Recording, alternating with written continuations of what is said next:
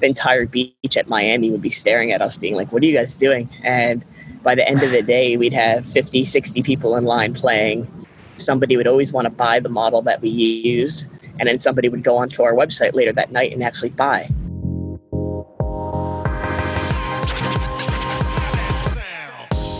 Hey, what's up everyone? My name is Andre from Cartloop and welcome to the Growth Theory Podcast. Today I'm talking to Chris Meade, the co-founder and CMO of Crossnet. Crossnet, they have just invented a brand new sports game. It's a four-way volleyball, and if you haven't heard of it before, just Google it, search it on YouTube. It looks like a lot of fun. And today, Crossnet is available in more than 1,500 retail locations, including Walmart, Target, and Dick's Sporting Goods. So Chris and his co-founders, they created an amazing brand. They created an amazing online presence, but not only they created this online presence, they also started selling in retail locations. So today we're going to talk about that, how they started up with just an idea, how they validated it, and how in just a few years, Crossnet became a multi-million-dollar business. So without further ado, let's get started. Chris, thanks for joining me today. How are you doing? Good, man. How are you? Thanks for having me on.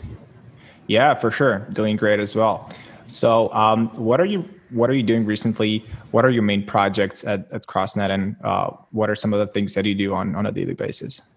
Yeah, so I'm one of the founders of Crossnet, help run the marketing and sales team. Essentially, right now, our biggest thing is just getting the game to become a global sport, right? Like we're expanding internationally. We're in major retailers across the country, so it's been a fun challenge. But we bootstrapped this thing 3 years ago, and it's crazy to see it become one of the fastest growing outdoor games. It is crazy. But I'm really curious to hear the story before Crossnet. Like, how did you come up with the idea, and what were you doing before that? Yeah, so before Crossnet, I was working as a sales executive over at Uber, the car company. Yep. So I had helped launch Uber Eats in Rhode Island and Massachusetts. It was like just a sales rep calling into local restaurant chains and general managers. My partner, Mike, was just graduating engineering school, and my brother was just running a few e-commerce businesses. So all of us were kind of just kind of getting through life, getting paychecks, and nobody really had like something they were super passionate about. And then one night we came up with the idea for the four-way net. We had Googled it. We had assumed that it was already a game or was going to be taken. And luckily for us, it was a possibility. So that's kind of what started. Yeah. But wait, so like, were you playing volleyball before, or like, how did that happen? None of us are volleyball players at all. Like, pretty much we were just sitting there brainstorming one night, like writing down ideas on a napkin. And we had written down a ton of ideas, but nothing really good at all. And four-way volleyball just was on. Like ESPN was on in the background. Maybe volleyball clips were going. I'm not sure. None of us were volleyball players growing up at all. So yeah, we're actually all terrible at volleyball. But we knew that the concept of four-way volleyball and people like competing would be really, really cool. So we Googled it, like I said, and nobody was out there doing it. So the next day we woke up and we went to our Walmart and we got like 2 badminton nets and rigged up a prototype in our mom's backyard. So wait, you basically just like did it like a research, like a very brief research, and then so none of us, you were like, sportsmen, volleyball players, and then you thought like, okay, like this thing is gonna work out. How did you, like, what was the initial impression of your friends, of the people you talked about? We loved this new sport. Everyone loved it. Everyone played it. We played it for hours on end. We knew that if we were going to play it, why wouldn't every kid in America play it? So we knew we were onto something, definitely right from the get. We had made up rules on the spot. We're like, this is really, really fun. And we're not even trying to make a business. We're just trying to have a good time. So that was when we kind of knew that we had the proof of concept down. Wow. How long did it take from the initial, that night when you got up, with the idea, up until realizing you got a business going? What was the time frame like? 24 hours, we got the prototype made like the next day in our backyard. That was like, okay, that proof of concept checked out. Everybody was having a good time. And now let's go engineer this thing and get the prototype. So the prototype process took like 4 or 5 months, but we knew we were starting a business 24 hours later. Wow. Yeah. So how did you go from that initial concept until to actually building the physical product, protecting, because I assume right now Crossnet is like a patent or is like a trademark or it has some kind of IP rights. Yeah, correct. How did you go about that? Yeah, so we're patent protected, trademark protected, copyright protected, which is all really great stuff. We have a really strong legal team that helps us out with all of that. But for the initial phase, going back to your question, so we got our first like 50, 100 units, and we would just go to the beach every day, man. We'd go, we'd set it up, and we'd see if people wanted to play. And by the time we got done setting up the 4-way net, the entire beach at Miami would be staring at us being like, what are you guys doing? And by the end of the day, we'd have 50, 60 people in line playing. Somebody would always want to buy the model that we used, and then somebody would go onto our website later that night and actually buy. So just going to the beach every day was kind of that organic marketing. So you basically moved out from the East Coast down to Miami. Was this solely because like Miami and like Florida is such a nice vacation and people hit the beach more often than on the East Coast, or it was some other reason for that? No, it was simply that. I mean, we grew up in Connecticut and it's super cold in there. Like come September, nobody's going to the beach anymore. Everyone's staying inside. The weather starts to get really cold. So we knew that we had to pretty much move everything down to Miami. And then when we were in Miami, that's when the start of the game really started off. When was this happening? This was pretty much like January 2018. We moved to Miami. I quit my full-time job, and then we'd literally just go to Miami Beach every single day. We'd have like units in the car, and we would just bring as many to the beach as possible. And I remember these girls from New Jersey, right? These girls from New Jersey, they bought one of the games, and then they would go set it up in their hometown in New York, and then we'd see sales in New York every single day from their little town, and we're like, I guess the girls are out playing again. So then the mindset became, let's stop playing Crossnet every day and let's get as many units out to the world, because everyone's going to have that same viral effect when they play, right? So now we have 100,000 units out in the world and people are playing every single day. They're doing that marketing. So I have my paid ad spend, but then I have my customers out in the world actually doing the marketing for us. So basically the customers are your, like, the biggest marketing flywheel that Crossnet has. Yeah. They're our biggest advocates by far. I mean, they keep the game growing, they keep the sport moving, and that's why we're kind of innovating the product line to have doubles and teams and all of that to just keep it going. Got it. So when did you decide to start investing into like marketing, ads, email, and so on? It was pretty early in 2018. What I'd do is we'd go to the beach every day, right? And I graduated with a film degree, so I would go shoot on my camera. I'd come home. We'd run Instagram and Facebook ads at night. We'd throw 50. I mean, we all pulled our 401ks out, so we didn't have much money to our name, but we'd take $50, $100, invest it in Facebook, kind of gamble, and hell, we'd get 2 or 3 time return on an ad spend, and then we'd just keep cranking it up. So early on, but we weren't spending 1% of what we're spending now on ads. Got it. And what were some of the initial blockers that you had, during the initial stages of Crossnet? Cash flow. All of us were just broke 24 and 22-year-old kids with no money, so we had like $10,000 to our name, so we didn't really have much money to invest in the project, So every single dollar we had to make our money back when we spent it. And did at any point come across your mind that we should raise some money, or we should get a credit, or like anything like financing? Yeah, there's tons of times where we struggled with cash flow. It's still a fun battle that we do, but essentially every time we were about to do something or raise money, we always found a way to just kind of wait till that next paycheck came in from a retailer or a big sale. So we've gotten over the hump, thankfully. With no outside investment. Wow, that's amazing. Congrats on that. When it comes to cash flow, what were some of the learnings that you wish you knew back when you started that right now, you optimize their cash flow process and, the way you deal with suppliers and the manufacturer and all that? What were some of the things that you learned? Payment terms are super important. So rather than paying for everything up front, fix your payment terms so you're not paying until later on in the process. Maybe it's on delivery, maybe it's on the bill of lading. Don't overbuy packaging because packaging always changes. Fix your payment processing as soon as possible so you're not losing money on the percentage. So that's really important. So those when you say fix your payment processing, you mean like negotiating with someone like Stripe or? Exactly. Yeah. So I'd move away from Shopify and move over to like a private bank, a smaller bank that will accept you. You'll get rates that are probably 50%, if not 75% cheaper. So really, really important to do that, especially if you have a high ticket item like ours. 3 or 4% on $150 at scale adds up very, very fast. Yeah, absolutely.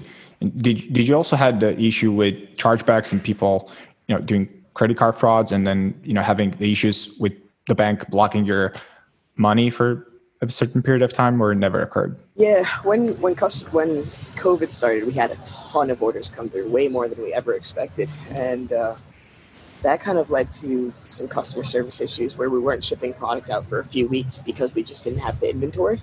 And you could advertise it a million times on your site, but sometimes customers just simply don't read, right? So we've had to hire more customer service staff to deal with chargebacks.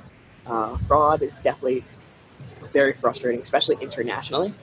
We'll see a lot of customers try to order 5 or 6 Crossnets. You get really happy because it's a big sale, but it's really a stolen credit card. And as soon as you ship the product, they report it as fraud. And you're out of product and the shipping. It's not a good situation. So we'll try to put as many checks into the system as possible.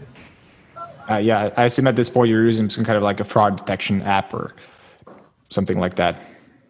Actually, at this moment, we have a CFO that kind of combs through all that. The fraud detection apps that I've seen, and if you find one better, let me know. They wanted a percentage of the sale, and since our product's $150, and some of these places ask for 5 or 10% or a crazy number on all of your sales. So, really, even if they're not like guaranteed. Yeah. Yep, imagine that, right? So they ask for a percentage just to comb through everything, even though the fraud is like less than 0.01% of the situation. So sadly, I'd rather lose on the fraud than lose on every order, Yeah, that seems like a pretty good opportunity for a startup to just tackle this space. Yeah, it's interesting. It's like a massive market. It is. I definitely see it could be something possible in the future. Got it. And how many people are on your team now? We have a full-time staff of 10 right now. And then we also have about 15 virtual assistants that we use at any moment. Got it. And what was the process of hiring the first people? And how did you decide what kind of people you need to do and what kind of people you need to add to your team? Because it's really difficult in the beginning to figure it out. Okay, what's the next hire and the next one? Of course, especially when money's tight, right? Any money that you're giving to an employee is money that you're not getting as an owner, which is difficult to swallow, but you need to spend money to grow. So the first hire was the warehouse. Orders don't get shipped out if we don't have a warehouse worker, right? So we have our operations manager, Kevin.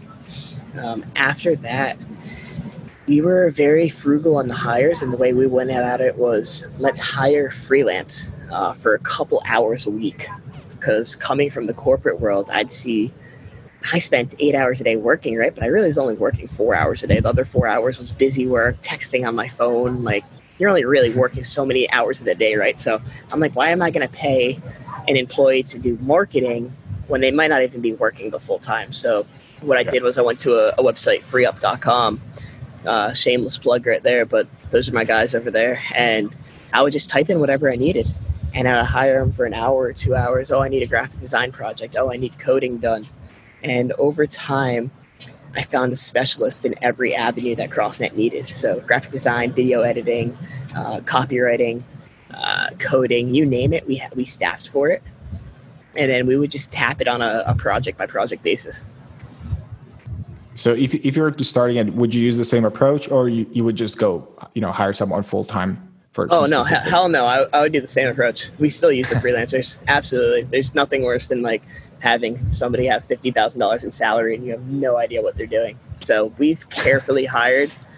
We have, yeah, like I said, we have a team of 10. So we have 7 other employees outside of the 3 founders. So every hire has been very carefully vetted to make sure that they're. I mean, the biggest thing for us, right, is if we spend $1 on an employee, we better be making back that dollar plus more to warrant their salary.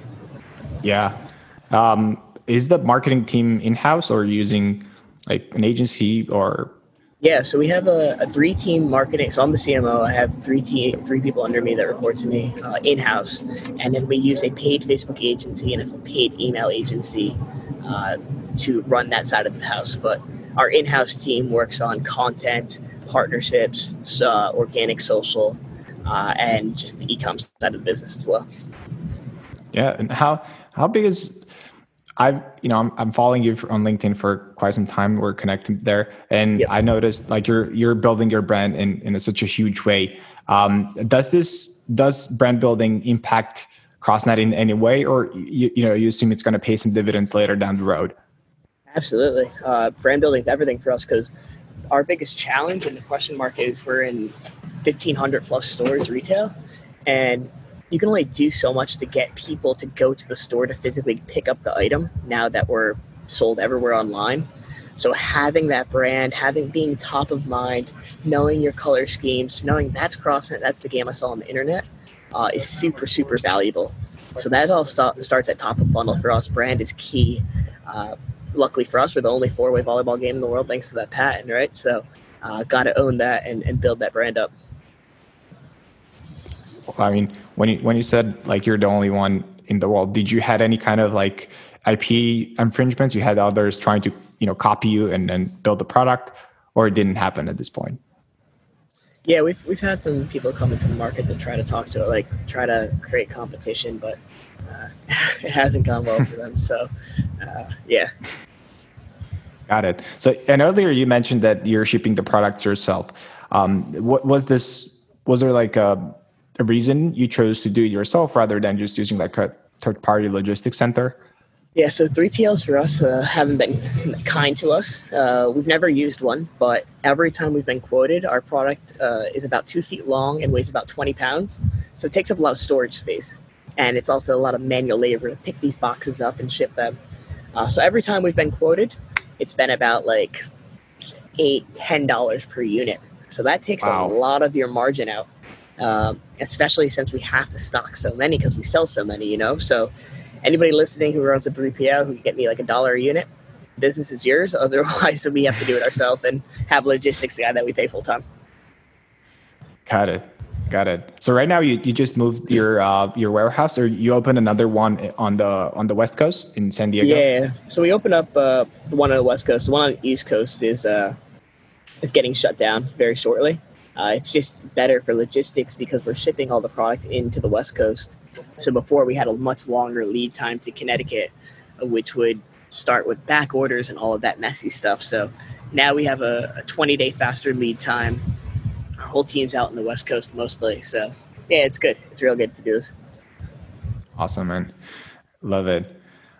So when it comes to learning as the CMO and as the head of marketing, like where do you usually go to learn from, and how do you come up with new content ideas, marketing ideas? How do you brainstorm that? Good idea. Good question. I mean, honestly, podcasts, man, they've been really big for me.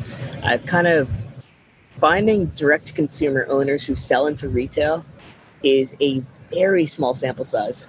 When you go into a Target or a Walmart or a big box store, almost all of those companies are like owned by a larger conglomerate, right? So finding individual entrepreneurs like myself who have done this, it's small. So I've tried to reach out to them, tried to build friendships with them, send them a Crossnet. Hopefully they'll send me back their product and build a relationship and then tap into it. Like I have tons to offer and they have tons to offer me. So we just try to swap stories and swap things that are working. Like I just started using a new checkout, like payment processor on the back end.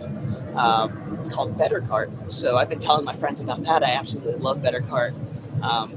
So stuff like that, just little helpful tips like that are things that I can do with other entrepreneurs, which is great. Got it. So all about networking and building relationships. Absolutely. How did you get into the first store, the first retail store? LinkedIn, actually, man. So I built up that LinkedIn portfolio, and I had just simply sent him a cold touch through email. Well, actually, through LinkedIn. He said, hey, I'm not sure if you've seen the 4-way volleyball net in your news feed, but I think it'd be great at your store. And he picked up a few. Wow. And then everything snowballed, or you just had to keep on building relationships, and then, from one to another, it led to 1,500 stores carrying your products. How did that go?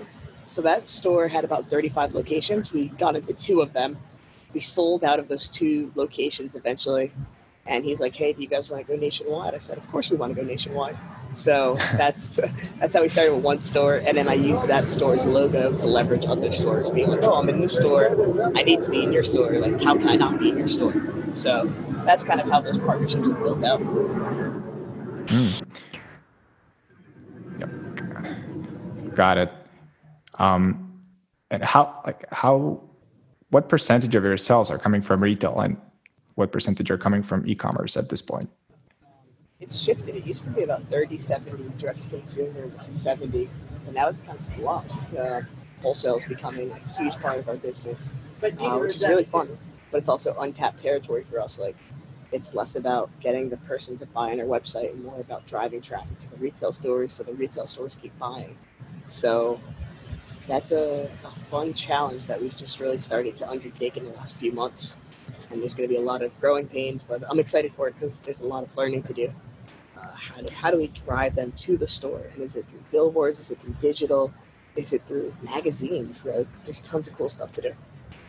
Yeah, absolutely. And when it comes to the logistics of selling your products in retail locations, how complicated was that process to, get everything set up, negotiate, pricing and everything? As someone who just starts out, what are the things that one should look for? And yeah. So having good payment terms and having good price points is really important, right? So if you don't have solid wholesale margins that are attractive to the buyer, then they're not going to pick up your item. There's tons of items that they could buy, and at the end of the day, they need to create a profit for the business that they're running. So if you don't have attractive payment, if they can't make money off your item, they're not going to pick it up. We'll take something else happily and advertise that in the store. But that's the most important. Having good shipping speed and customer service. If they want something, and you need to be able to hit their demand. Sometimes I'll get orders from stores and they're like, hey, we need 10,000 units in 2 weeks. Can you do it? And the answer is just always yes. Like, you got to find a way to do it, And if you can't, setting that customer expectation. Got it. That's amazing. I guess you're right. You are one of the few stories that you see going from direct to consumer to retail and doing it in such a fast way. Basically, when did you got up doing the first retail location? When was that happening? That happened in the first few weeks of 2019. So 2018 was all direct to consumer on Shopify. 2019 we started getting some good feedback from the buyers at the stores, and then towards the end of 2019, that's where we got nationwide with a few places. Got it. Awesome. So going back to e-commerce and marketing, you've got probably one of the best marketing angles and the marketing campaigns that I've seen. And we actually have other guests. We actually had other guests on the show who talked about you and what you're doing. So for you, what is the most important channel, marketing channel today? Facebook. Facebook drives tons of our traffic. Facebook's the most important, and then email after that. It's more about getting people into the funnel, right? Because now that I know we have email and SMS set up, we're going to convert a lot of that traffic on the back end. So it's all about getting them to the initial site, getting their pixel data, and then getting their email or phone number. And then it might not be that first touch that we convert them on, but it could be the seventh or eighth touch, which is it's frustrating, but it's cool to see that we could get people later on. Got it. So when it comes to email, do you also target the existing customers with some like accessories? Because I assume it's a product that once you buy it once, unless you want to buy it for another thread, you're not going to have two sets, like two crossnets. Yeah. So what we've done is we've added new products, right? So we listen to customer feedback. The thing that we keep hearing over and over again is, I wish it was a little bit bigger. I wish I could have a teammate. So we created a doubles net. So that's a nice new upsell. We have seen people want to play it inside, especially now we're in so many northern states. So it gets cold in the winter, like my hometown in Connecticut, right? They want to bring it inside to the gym. So we made indoor bases. And then for the summertime, it's beautiful out in Miami and San Diego. We needed a pool model. So the pool model was just released as well. Got it. And do you have any other products you're looking to add, or any other kind of products you're looking to add? Right now, we just released all of those. So I think that's we got tons to work with. I mean, we started as a 1 SKU store for 2 years. So now that we have 5 or 6 SKUs, like there's more than enough to sell right now. For sure. So today, what are some of your biggest bottlenecks? Right now, we finally have inventory for the first time, which is amazing.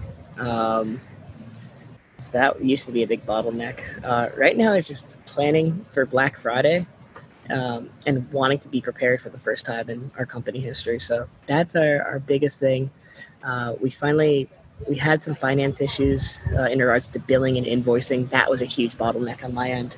We get tons of orders coming in and not invoicing on time just because there's too much work to do. So we finally hired a CFO, which was great. So, and then the other thing is just planning inventory. I know my co-founder, Mike, he struggles. It's just a pain point is planning all this inventory that keeps arriving. It's two full-time jobs in one. So finally having a logistics person to help us out has been really important too. Got it. So going back to building a network and a relationship with other people, this is something that even myself, I'm constantly doing it, and I'm looking to expand my network. And I think a lot of listeners are in the same position. What are some of the things that you're doing, or like some of the tips that others could use to better connect with people? And I'm asking because like LinkedIn is such a cool place, and also Twitter, but at the same time, there's a lot of spam. There's a lot of people, just trying to sell you something. So, any tips on how to build connections with genuine connections with people? Yeah, typically don't message them the second that you add them. That's always bad. Provide value. Spell their company name the right way. I see so many people spell Crossnet the wrong way. And if you are an entrepreneur who has a product, I always give somebody the time of the day. People like free stuff, right? Candidly, people love to get free stuff. So if you have a product that is affordable, and hey, you could sacrifice $5 or $10, whatever the production cost is, for to give that away and build that connection, then great. So I'll send somebody a Crossnet, and if I'm trying to meet up with somebody or link up with an entrepreneur that I admire, I'll say, hey, I'll start the conversation with, hey man, really love what you're doing. Would love to chat marketing. We're struggling X, Y, Z. Oh, by the way, I'm not sure if you like being outdoors and being fit, but happy to send you a Crossnet as well. So that's typically how those conversations start. And then we'll have a talk, 30 minutes or so, and I'll usually extract 1 or 2 tips that will end up making me way more than that production cost on the Crossnet, Love it, man. That's gold right there. Mm-hmm. And when it comes to productivity, because it's kind of related, do you have any insights on that, especially now everyone working remotely? LinkedIn can be sometimes you can go on LinkedIn and you suddenly just see yourself scrolling for hours. How do you stay productive throughout the day, and how do you stay on track? Biggest thing is just putting your phone away. Putting that thing on airplane mode or in another room is super, super important. The phone just kills productivity. I've been on a few plane rides in the last few days, and just having your phone airplane mode because you didn't have a choice and just working, I've seen myself just become way more productive. So put the phone away, put the distractions away, put Instagram away. Awesome, man. Good tip right there. Cool. So in terms of reinvesting investing what you have already, like reinvesting the money, I guess the biggest portion of the money, it goes back to building stock, building inventory. Is that correct? Like, absolutely. Almost all of it, just to always be ahead. You never know what's going to happen. You never know what retailers are going to want to place big orders, and you need to have that inventory on hand. If you put it into a house or something like that, then your business stops. Got it. Awesome. Cool. So yeah, that's it for me. Cool. We do ask one last question at the end of each episode. So that question is, if you could send one text message to every person in the world, what would that text message be? Why not you? Just get started. Just get started? Just get started. Why not you? Like, everybody is just a normal person until they create something crazy, and then you look up to the Zuckerbergs of the world, but they were all just normal people at one point. Man, love it. And what's the best place for people to connect with you? LinkedIn, Chris Meade. Cool. Awesome. Thanks so much, man. I appreciate you having me on.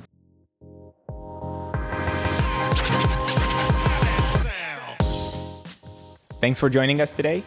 If you're on Shopify, check out cardloop.io or just search for Cardloop in the Shopify App Store. Cardloop is a text messaging platform your customers will love. It not only helps you increase your sales, but it also provides a better shopping experience for your customers by building one-to-one relationships with each one of them through text messages. And the cool thing about it is that there's no time required for you and your team, as we got a whole team of experts handling the conversations 24/7. If you want to learn more about it or test drive Cardloop, we've got a 7-day free trial. So just go to cardloop.io and get started for free. We'll see you in the next episode. Take care.